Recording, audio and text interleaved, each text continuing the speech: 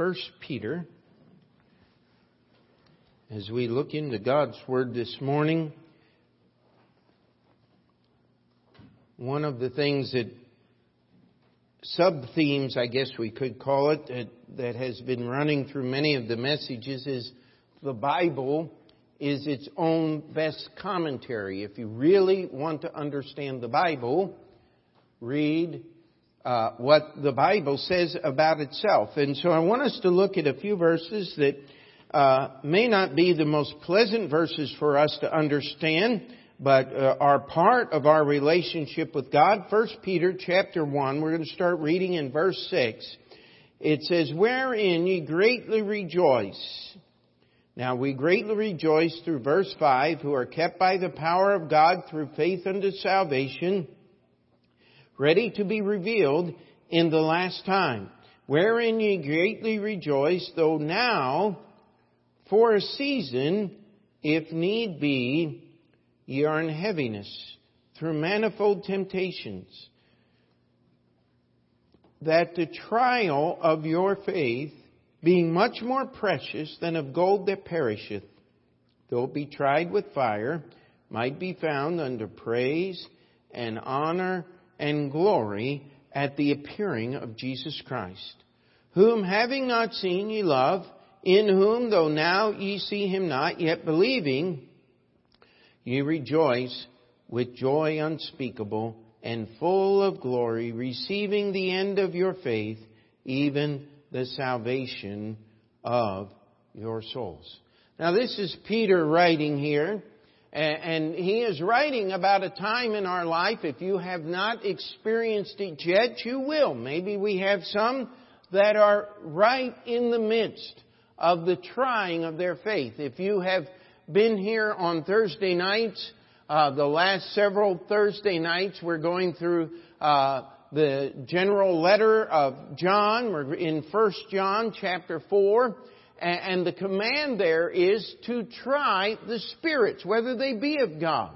There's an awful lot of stuff out there that claims to be of God that really isn't. And God has given that responsibility for us to test, to see what is being said. That's why oftentimes, from the very beginning of this church to the present, I will tell you, listen to the preaching and go home and make sure that what I'm preaching is in the Bible. If it's in the Bible, then you have a responsibility toward God, not toward me. I'm just a signpost. I'm just pointing in the right direction. But if I'm pointing in the right direction, if I'm telling you what this book says, then you have a responsibility directly to God to do what the Bible says, to act upon the Word of God. That's faith. Faith cometh by, and hearing by, and the just shall live by. There we go. His faith. We're going to get it. That's Habakkuk. You see, that faith has got to be personal. It's got to be real in your life. You can't live by your mother's faith, or your brother's faith, or your husband, or your wife, or your children. Children, you can't live by your parents' faith. It's got to belong to you personally. Amen? You see, we have a responsibility to try the spirits. God has given us a book called the Bible. This is the test. We can put this up and we can tell whether someone's telling us the truth or not. Now, of course, you have to understand something. The better the liar, the closer to the truth. And you have to study your Bible to know where this is going on. But God says He is going to put your faith to the test, not you. I've heard a lot of preaching over the years. Why don't you just try something by faith for God? Put your faith to the test. I don't find that in the Bible. What I find is being obedient. You see, the hardest thing to do as a Christian is to live today. It's easy How many of you, when you're a little kid, I'm going to be a fire truck when I grow up? Or whatever you might have, an astronaut, I'm going to be this, I'm going to be that. How many of you really became what you thought you were going to be when you were 10 years old? I sure didn't. The Lord just changed everything in my life, and I'm glad He did. Amen. I'm glad that He put me where I am and put me on the road that I am. But the Lord is the one that's going to try. He's the one that's going to test your faith. You ever wonder why sometimes it's just hard to serve the Lord? Well, maybe God's putting you under some tests. Now let's look at the passage here. And then I want us to go to an Old Testament passage that I believe is the commentary on this one that will illustrate for us exactly how that God does try our faith.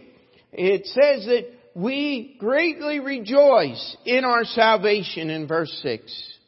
If you're glad that you're saved today, could you just say amen? If you're glad you know you're saved today, say amen. If you're glad the IRS can't tax it away, say amen. Now don't cheat on your taxes, but don't give them any more than you're supposed to. Amen? Then you have to. What is it? Tax avoidance? Good. Tax evasion? Bad. Don't do that. Be honest. But listen, aren't you glad that the government does not regulate your relationship with God? Aren't you glad we live in a free society in which we're able to worship God according to our own conscience? By the way, your own conscience ought to be controlled by the Word of God. Amen? That is the test. And we rejoice in that salvation. Though now, for a season. How many of you have been in that season where it's not so much fun? It says right here, though now for a season. Now what are those next three words in your King James Bible? If need be. Now you got to get a hold of this. You see, for without faith it is impossible to please Him, for he that cometh to God must believe that He is, and that He is the rewarder of them that diligently seek Him. You must believe that God is, and that God is good. Now, where that applies in this passage, it says, though now, at this point in your life, for a season, for a time in your life, a season is not a day. We only have 4 of them every year. In the land of Israel, they only had 2. A season is an extended period of time. But God is not going to put you in that season without need.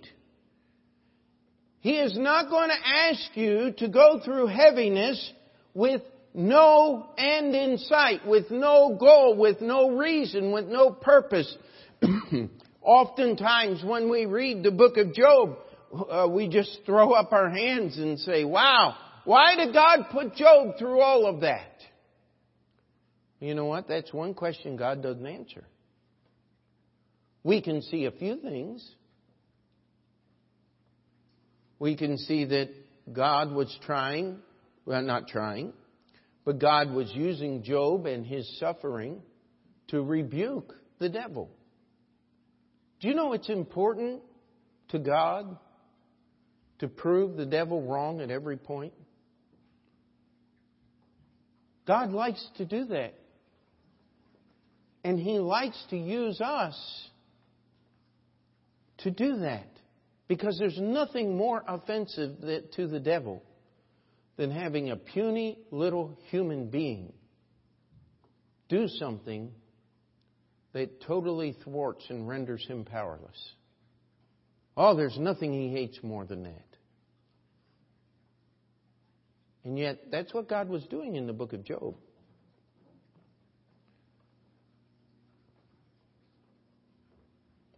Somebody said God let Job suffer so He could bless him more. Well, Job already was the richest man in the East at the beginning of the book.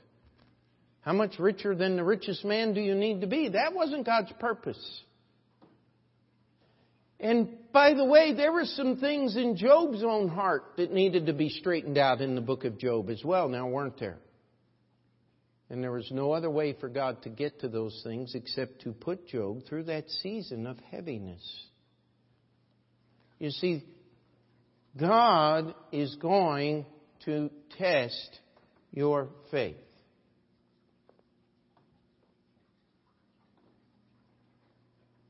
Because faith is supposed to work. You know, it's one of the things I just don't understand. Every once in a while, you see these cars cruising up and down the streets in New York City, capable of doing 180, 190 miles an hour, capable of doing a 3-second 0 to 60 in less than 3 seconds. I mean, that is fast. That is really, really fast. What purpose does a car like that serve in this city? How many of you would take a $300,000 car and drive it across the Triborough Bridge?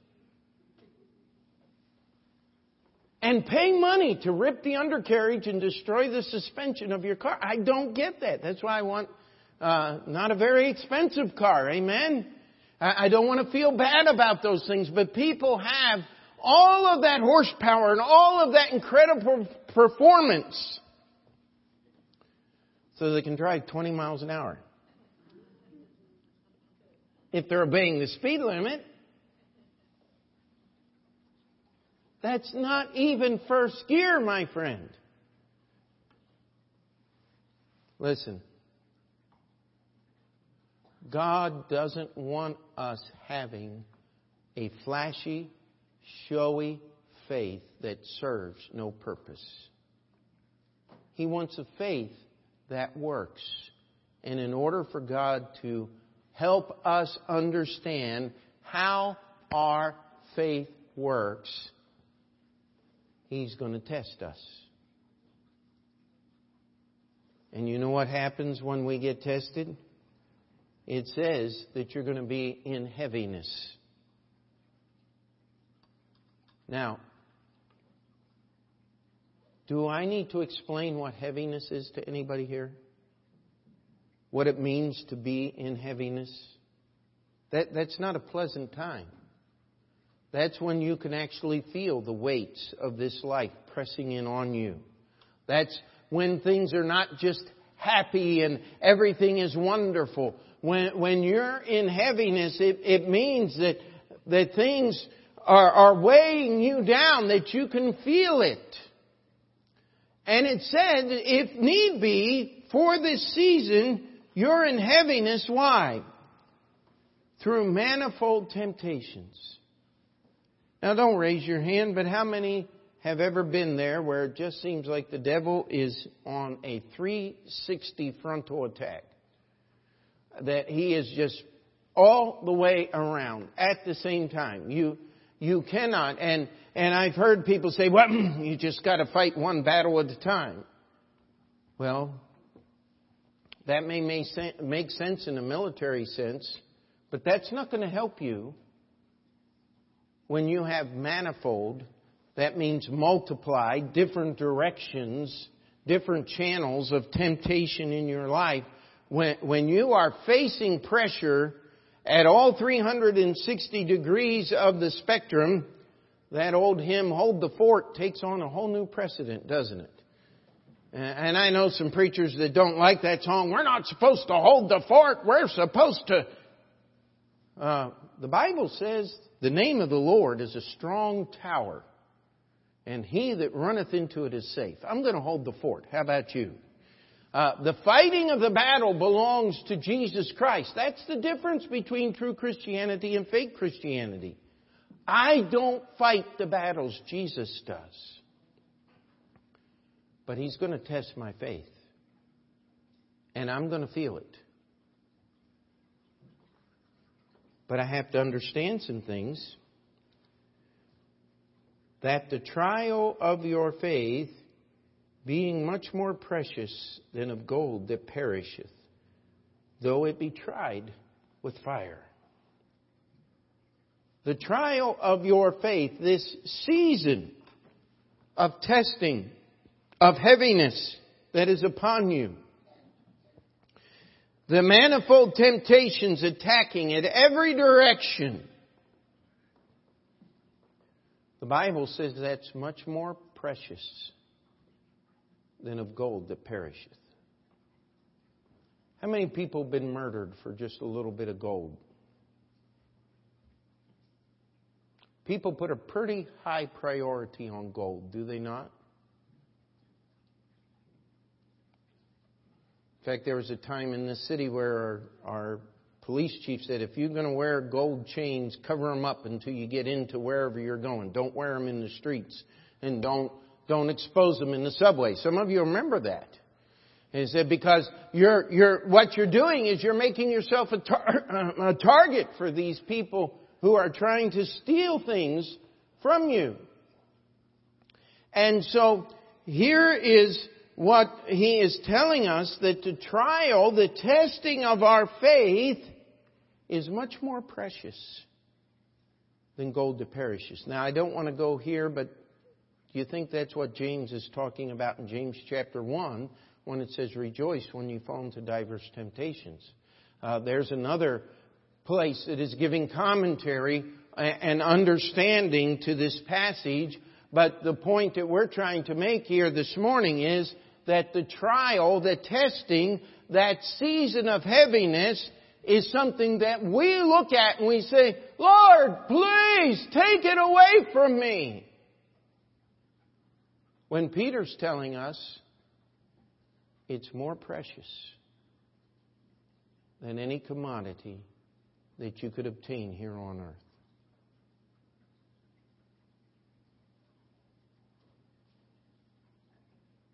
Now that gives you a little different perspective, does it not? It ought to make us look a little differently at things that are difficult in life. Because here is the purpose of that trial. And by the way, it's as though it be tried with fire. God isn't messing around when He tries.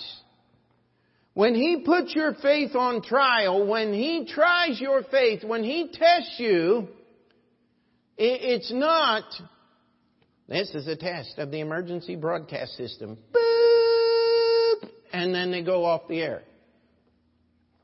That is not what God does. He lights up the flame torch. And it's going to do something. Things are going to get burnt. And guess who's going to be first on the list? You are. Because God's going to test your faith. And He's not playing games. God is serious about faith. It's the difference between heaven and hell. It's the difference between having a relationship with God and just pretending. God's deadly serious about faith. We treat it so lightly sometimes. God doesn't. He says, though it be tried with fire. Do you think Peter understood what he was saying when he said, though your faith be tried as a fire? I think Peter had some things in his life. He knew what God was talking about here. He had felt the heat. He had felt that pressure. He had been in that season. He says, might be found. What might be found? Well, if you're into English, you have to understand that these are phrases that are put together to make one thought.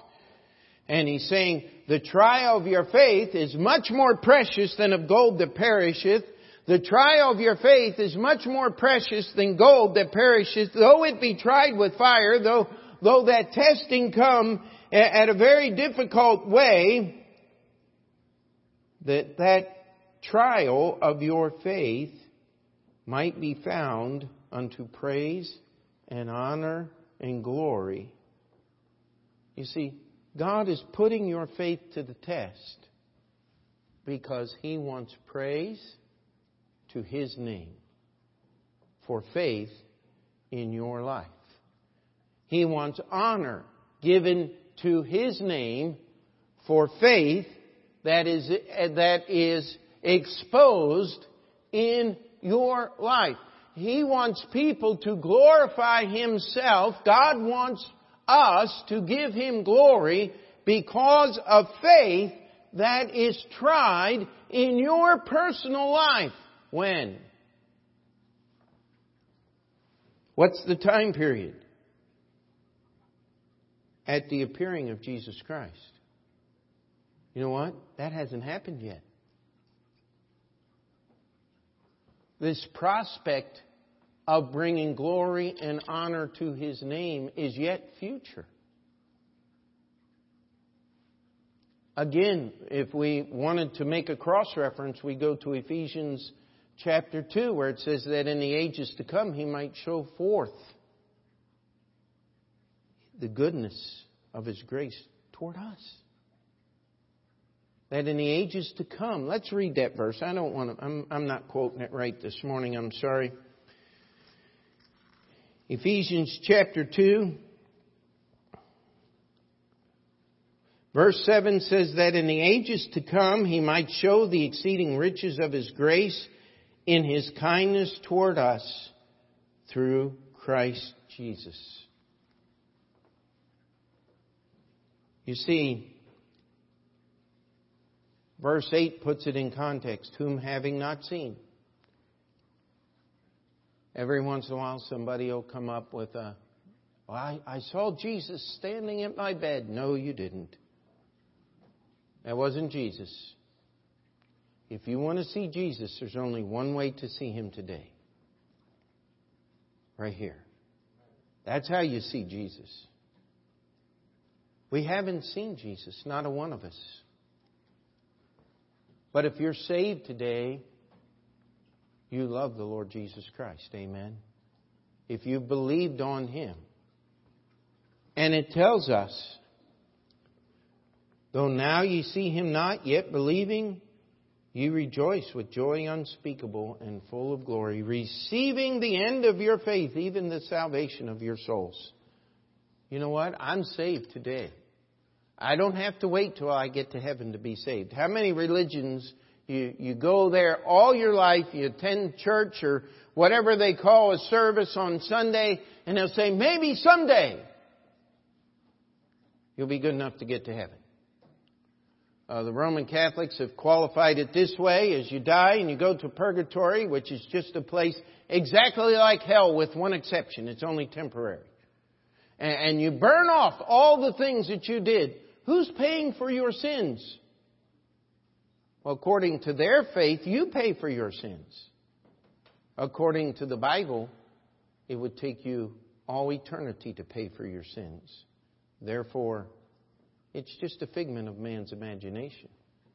The Buddhist religion, they put it this way: you come back as a maggot and you get stepped on and you die, and you come back as a cockroach, and then you come back.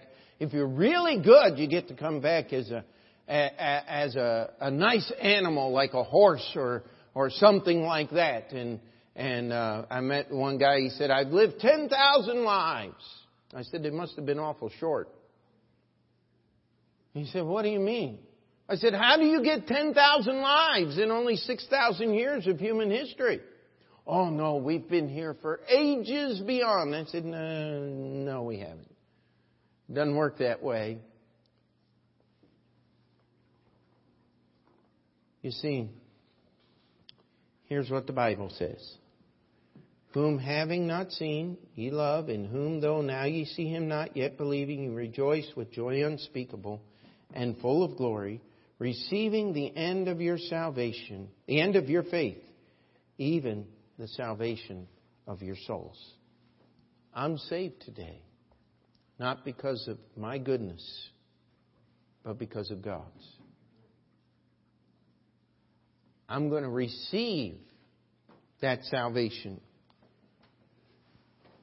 When I lay aside this human flesh, this body in which I live, I'm going to be wrapped with His righteousness. And I'll get a glorified body at the resurrection. And what a wonderful time that will be, forever to be with the Lord. Amen? But we're not there yet. we're going to have some seasons of heaviness. And if we don't get the right attitude toward this testing of our faith, we're going to find out that our faith doesn't work the way that God intended it to be, because it's not rooted in God, it's rooted in us. And that's why He's got to test it continually. Have you ever been brought to the end of yourself? If you haven't been, you need to get there. You need to let God test you. Now I want you to turn to a very famous story in the Bible, Genesis chapter 22.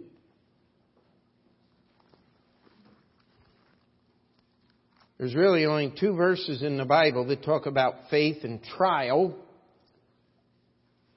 We read it in 1 Peter. The second one is in Hebrews chapter 11. It says, by faith Abraham, when he was tried, offered up Isaac, and he that had received the promises offered up his only begotten son, of whom it was said, that in Isaac shall thy seed be called, accounting that God was able to raise him up even from the dead, from whence also he received him in a figure. So what the author of Hebrews is telling us, that Abraham was tried, his faith was tried when God came to him and said, I want you to offer up Isaac on an altar. How many of you are familiar with this story, Genesis chapter 22? And we'll take a moment and we'll just walk through the story. And there's some words in here, and people say, well, wow, that's not right. And yes, it is. The Bible is right. In verse 1, it says, and it came to pass after these things that God did tempt Abraham. Now, people say, God doesn't tempt people. Well, the word tempt means to test, to try. The devil is tempting you to do sin. When God tempts us, He's tempting us to do righteousness. Same word. Different source. Different result. Are we together, or do we need to do that again? You see, Hebrews explains to us that God tried Abraham's faith. It's the same word. And when God tries us, when God tempts someone, He's not trying to get you to do something wrong. God never, read James chapter 1, never tries to get you to do anything wrong. But sometimes He's got to stretch us a little bit. Sometimes He's got to do something to us to kind of shake us a little bit and get us to wake up. And boy, I'll tell you what, if you're familiar with what's about to happen in this chapter, I don't know any greater way God could have just shook Abraham up than what was about to happen. And so God comes and He tries his faith. He tempts him, and Abraham says, behold, here am I. And if you'll read the chapters before, God had blessed Abraham, and God had promised Abraham that he would receive a son, and He changed his name from Abram to Abraham and gave him promises that in his seed all the families of the earth would be blessed. And all of these things Abraham said. Now God shows up in chapter 22, and Abraham says, wow, what's going to happen next? When he found out, we're back to 1 Peter chapter 1. It's a season of heaviness, don't you think? Verse 2, and he, God said, take now thy son, thine only son Isaac, whom thou lovest, and get thee into the land of Moriah, and offer him there for a burnt offering upon one of the mountains, which I will tell thee of. Now I want us to, most of us know what happened. God told him. Abraham rose up early the next morning. He prepared. He went a 3 days journey to this mountain. He left the servants there. And only he and Isaac went up to the top of the mountain. Abraham didn't want anybody being involved in trying to stop him from being obedient to God's word. He bound Isaac, his son, And something that ought to be take some time to think upon is, how did a 115-year-old man bind a 15-year-old boy? I believe Isaac gave Dad some help. I believe that he willingly surrendered, because the Bible tells us that Isaac was a man of faith as well. You see, God was doing all kinds of things in this story. He was trying Abraham's faith. And just before Abraham did the fatal deed, God calls him out of heaven and says, "Don't harm this lad." He says, "I have a substitute." And there is a ram caught in a thicket by its horns. And He says, "You take that one and offer it up for your son." And I want us to go down to the end here, and I want us to read what Abraham said. In verse 14, "And Abraham called the name of that place Jehovah Jireh, as it is said to this day, in the mount of the Lord it shall be seen." That title of God there means God will provide. Now, what did Abraham say? If you'll go back to verse 8, Isaac asked him a question, "Where is the lamb?" Verse 8, Abraham said, "My son, God will provide." What's that next pronoun in there? He didn't say God will provide for Himself, or God will provide a lamb for Himself. He said God will provide Himself a lamb. Somewhat prophetic, wasn't it? But that prophecy would have never come out of Abraham's mouth if God hadn't put him in that season of heaviness. Because there's only one thing on Abraham's mind at this point. I've got to do what God said. Now I want us to think a few minutes and just examine this. Testing this trial of Abraham's faith, and see if we can find some applications for you and I today. Was there any possible way that Abraham, through his own understanding of God and of the Scripture, could have any clue that this test was coming? Was there any way that Abraham could have figured out that God might require this thing of him?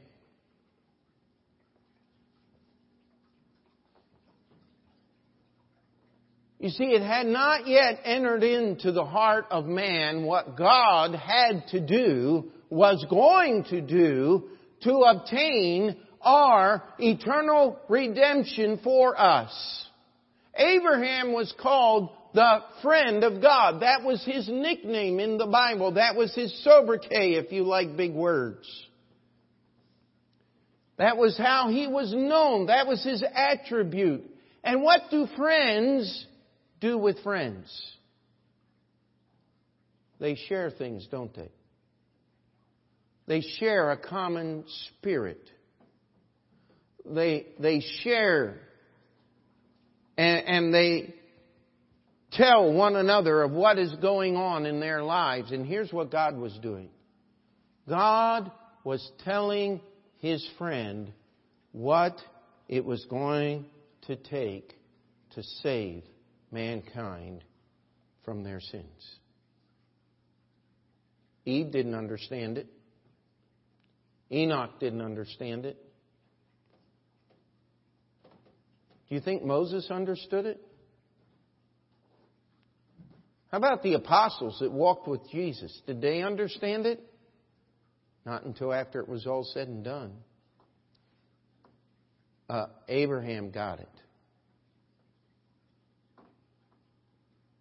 You see, when God puts your faith on trial, it's not going to be something that you can figure out. And by the way, I don't know how else to say this. If you go out and play in traffic and get run over that is not your faith being put on trial. All right? You trying to beat that little blinking light at the end, and somebody else is trying to beat the light, and you two meet, you're going to lose. Just plan on it. That's not God trying your faith. That is you reaping what you've sown, right?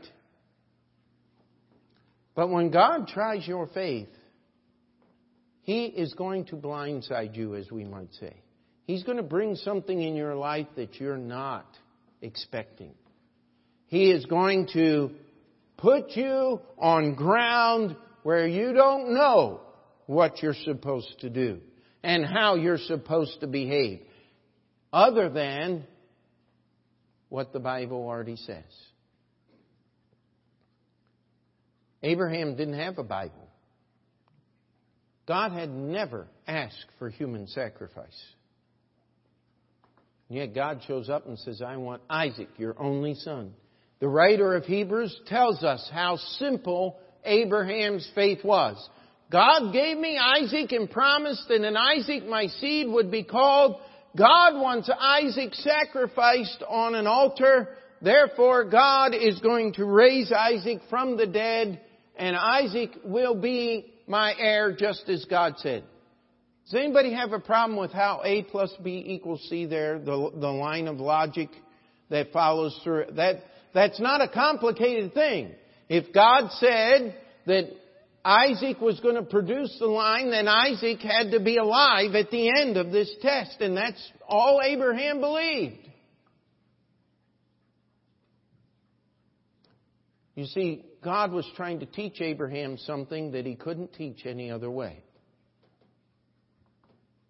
How in the world was Abraham going to know exactly what God was going to go through unless he went through that himself? How many of you have things that you have to do that you just hate doing? I mean, we all do, don't we? Anybody here do their own taxes? Oh, I hate doing taxes. But I do them because they're too expensive to have somebody do them for me. And so you sit there in your mind and you just go over it, don't you? Oh, I can't stand this. All I can think about, I go to sleep reading forms and I just hate it. Let me ask you a question. Do you think Abraham was going, I'm going to have to kill my son? I'm going to have to burn his body to ashes, and then God's going to bring him back. How many times in 3 days did Abraham run through that in his soul? Do you think that produced a good feeling in Abraham? Or do you think it may have qualified as a commentary on 1 Peter chapter 1, though if need be, there's a season of heaviness, that the trial of your faith. And I believe that Abraham had enough faith to understand that whatever God was doing, it was in Abraham's best interest. You know, that's something that we don't get. We believe that God is doing things in our best interest when they agree with what our little brain up here thinks is good. And when all of a sudden that little switch gets flipped and pain starts being perceived upon the future, we say, God, why are you doing this to me? When we should be saying something far more precious than any commodity of exchange knowing to man is being given to me by God. Now, I'm just telling you what the Bible says. I'm not telling you that my attitude is always perfect when it comes to this. I hope you understand when I'm preaching, I'm not only preaching to you, I'm preaching to me too.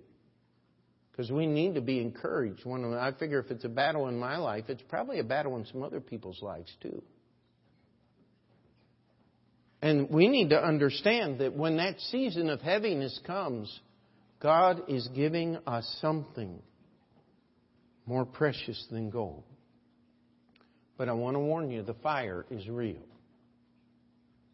The blisters are real. The pain is real. But God is working something. He is trying to accomplish something that is going to bring honor and glory and praise to His name. Now, if you were here for Sunday school, we found out what happens to people who try to bring honor and glory and praise to their name. Read Acts chapter 5 if you weren't here. It's not a nice story. But this idea of a trial is a season of heaviness that God is putting on us so that we can understand.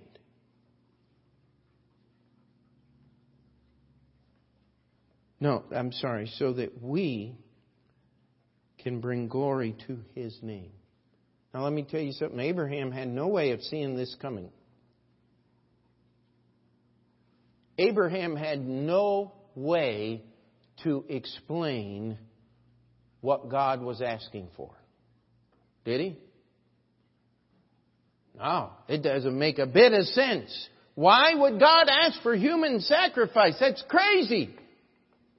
Especially Isaac, my son, the son of promise. It took me 100 years to get this boy, and God wants to take him, but He's going to give him back. Don't ever part with that. Abraham knew that when this whole thing was over, Isaac had to be alive and with him on the other end. Otherwise, that's not faith, that's foolishness. Because God had already, faith never contradicts faith. Faith never precludes other faith. So Abraham, really and truly in his own mind and heart, according to the writer of the book in Hebrews, received his son resurrected from the dead, just as God did in reality. Are we still together?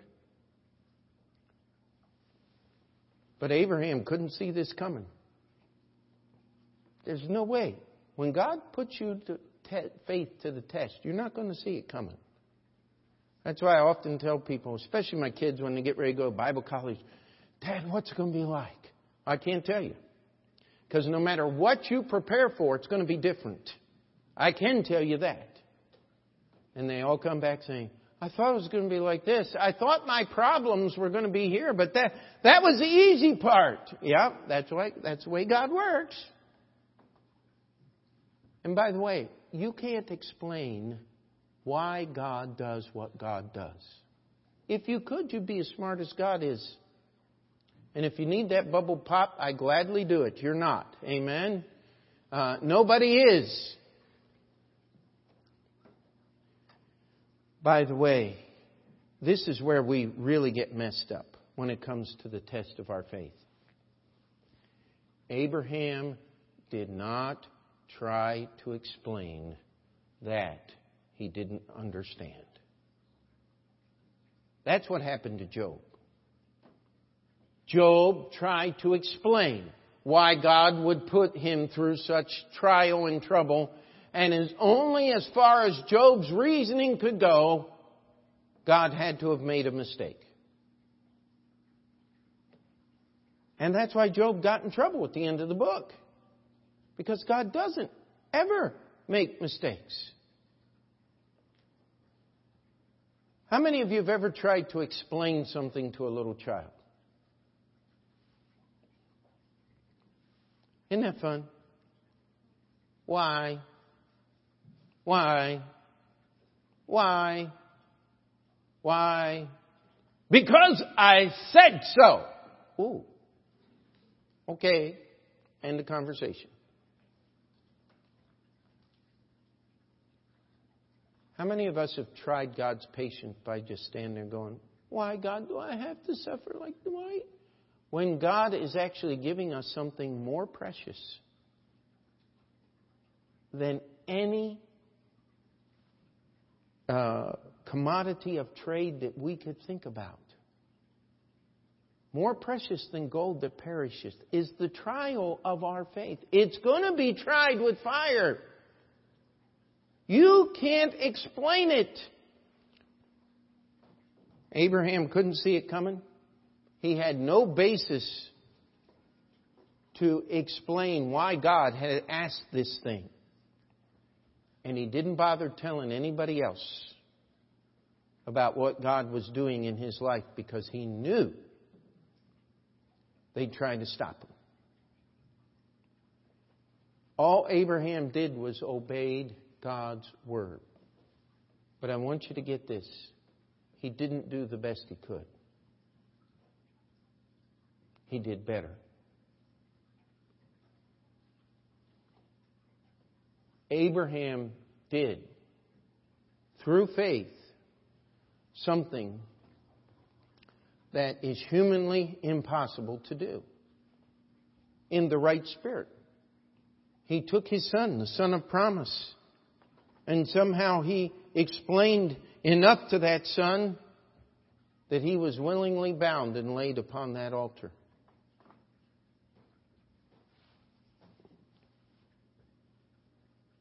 You know, there's just a part of me wishes I could hear that conversation.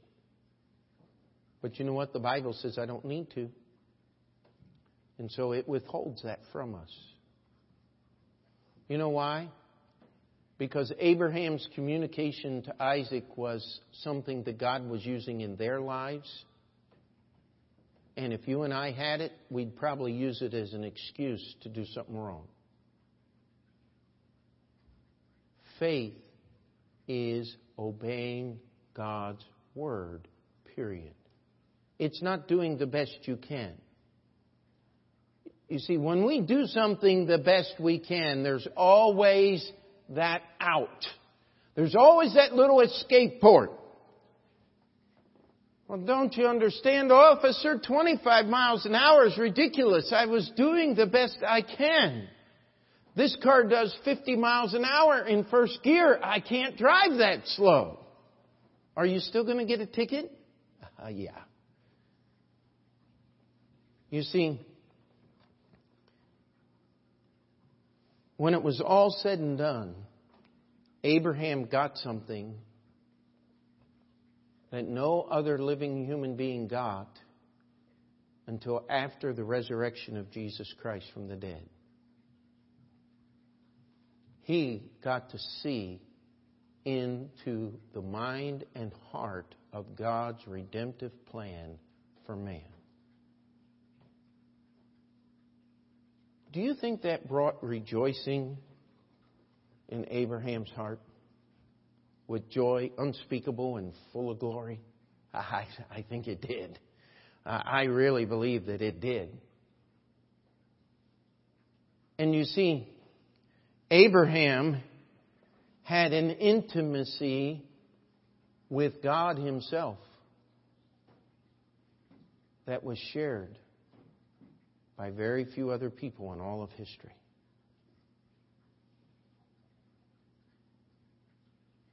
Why? Because God tried Abraham's faith. And Abraham understood enough about faith that, hey, it's only for a season. Number 2, it needs be. Number 3, it's more precious than any commodity of exchange known to mankind, than gold that perisheth. The fire is real. The suffering is real. The anguish of my soul is real. But when it was all said and done, now I know. The writer was Moses. He wrote the book of Genesis. That was nearly 400 years later. I'm sorry, I'm getting it. Yeah, not 400. It was several hundred years later that Moses wrote the book of Genesis, and it says, as it is said unto this day. How many of you caught that as we read that? So all these hundreds of years later, we're still waiting for it to be seen in the Mount of God. It wasn't until David would go there when the angel of the Lord was wreaking judgment, 70,000 dead in the land of Israel, and his sword was extended over the city of Jerusalem. And God told David's prophet, go offer a sacrifice on Mount Moriah. Same place. Solomon built a temple there. Islam claims their second most holy site is there because Ishmael was on the rock and not Isaac. Sounds like somebody's got a vested interest in altering history to their own means, does it not? It was Isaac. And Abraham was tried because long before Muhammad was born, Jesus suffered on that same hill. It was no more atonement. It was now redemption. It was no more waiting for the promises. They had been fulfilled. We receive the salvation of our souls because of what Jesus accomplished on Calvary's Hill and at an empty tomb.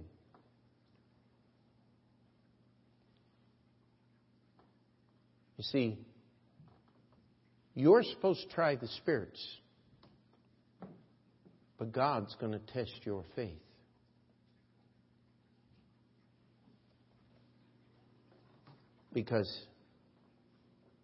Not because He wants to see what is going to happen.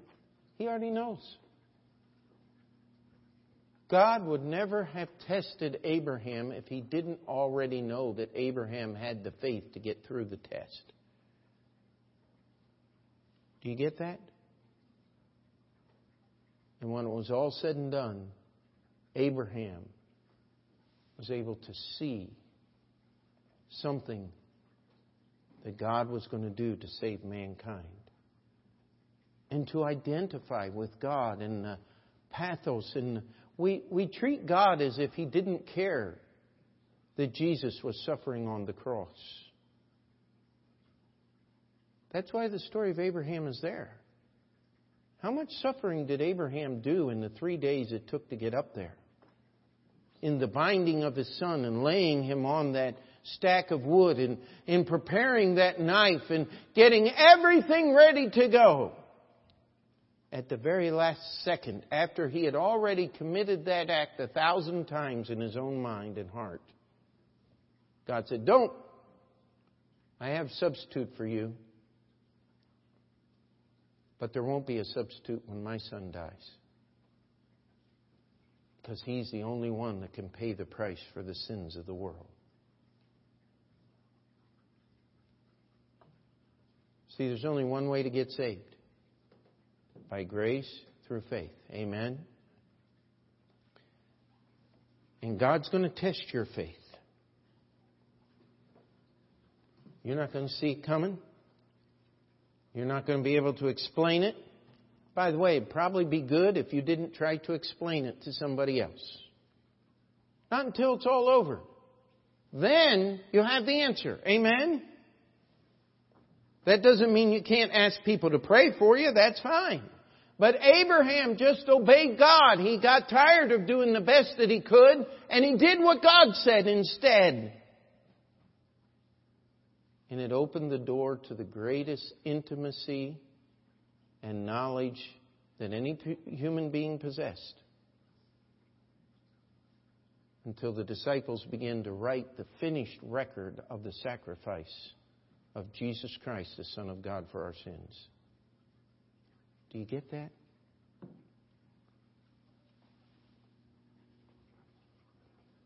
He was offering Abraham something that was so very precious, not worthy to be compared to anything that we have here on earth. Abraham got it. That's why the record's here. Question is, when God shows up on your doorstep and says, "Time for a season of heaviness," are you going to complain and fuss? Or will you embrace it as something precious that God wants to give to you? And let Him take you through that time of testing so that your life can give glory and honor to His name. Let's pray. And dear Heavenly Father, we come before You.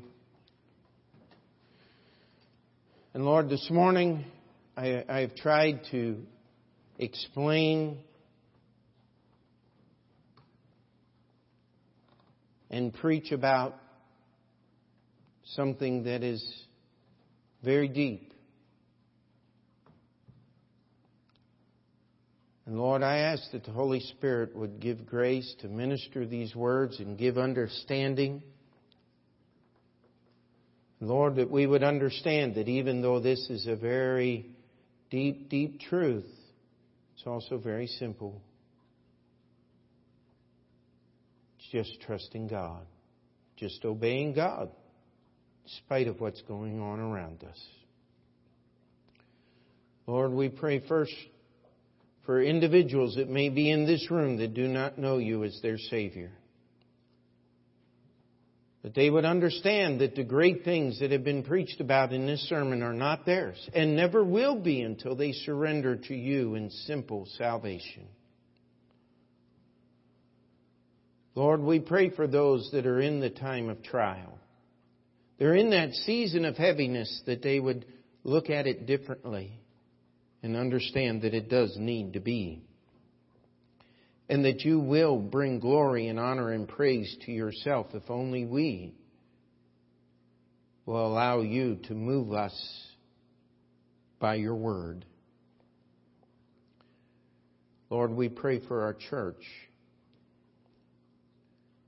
that our church may bring honor and glory and praise to Your name.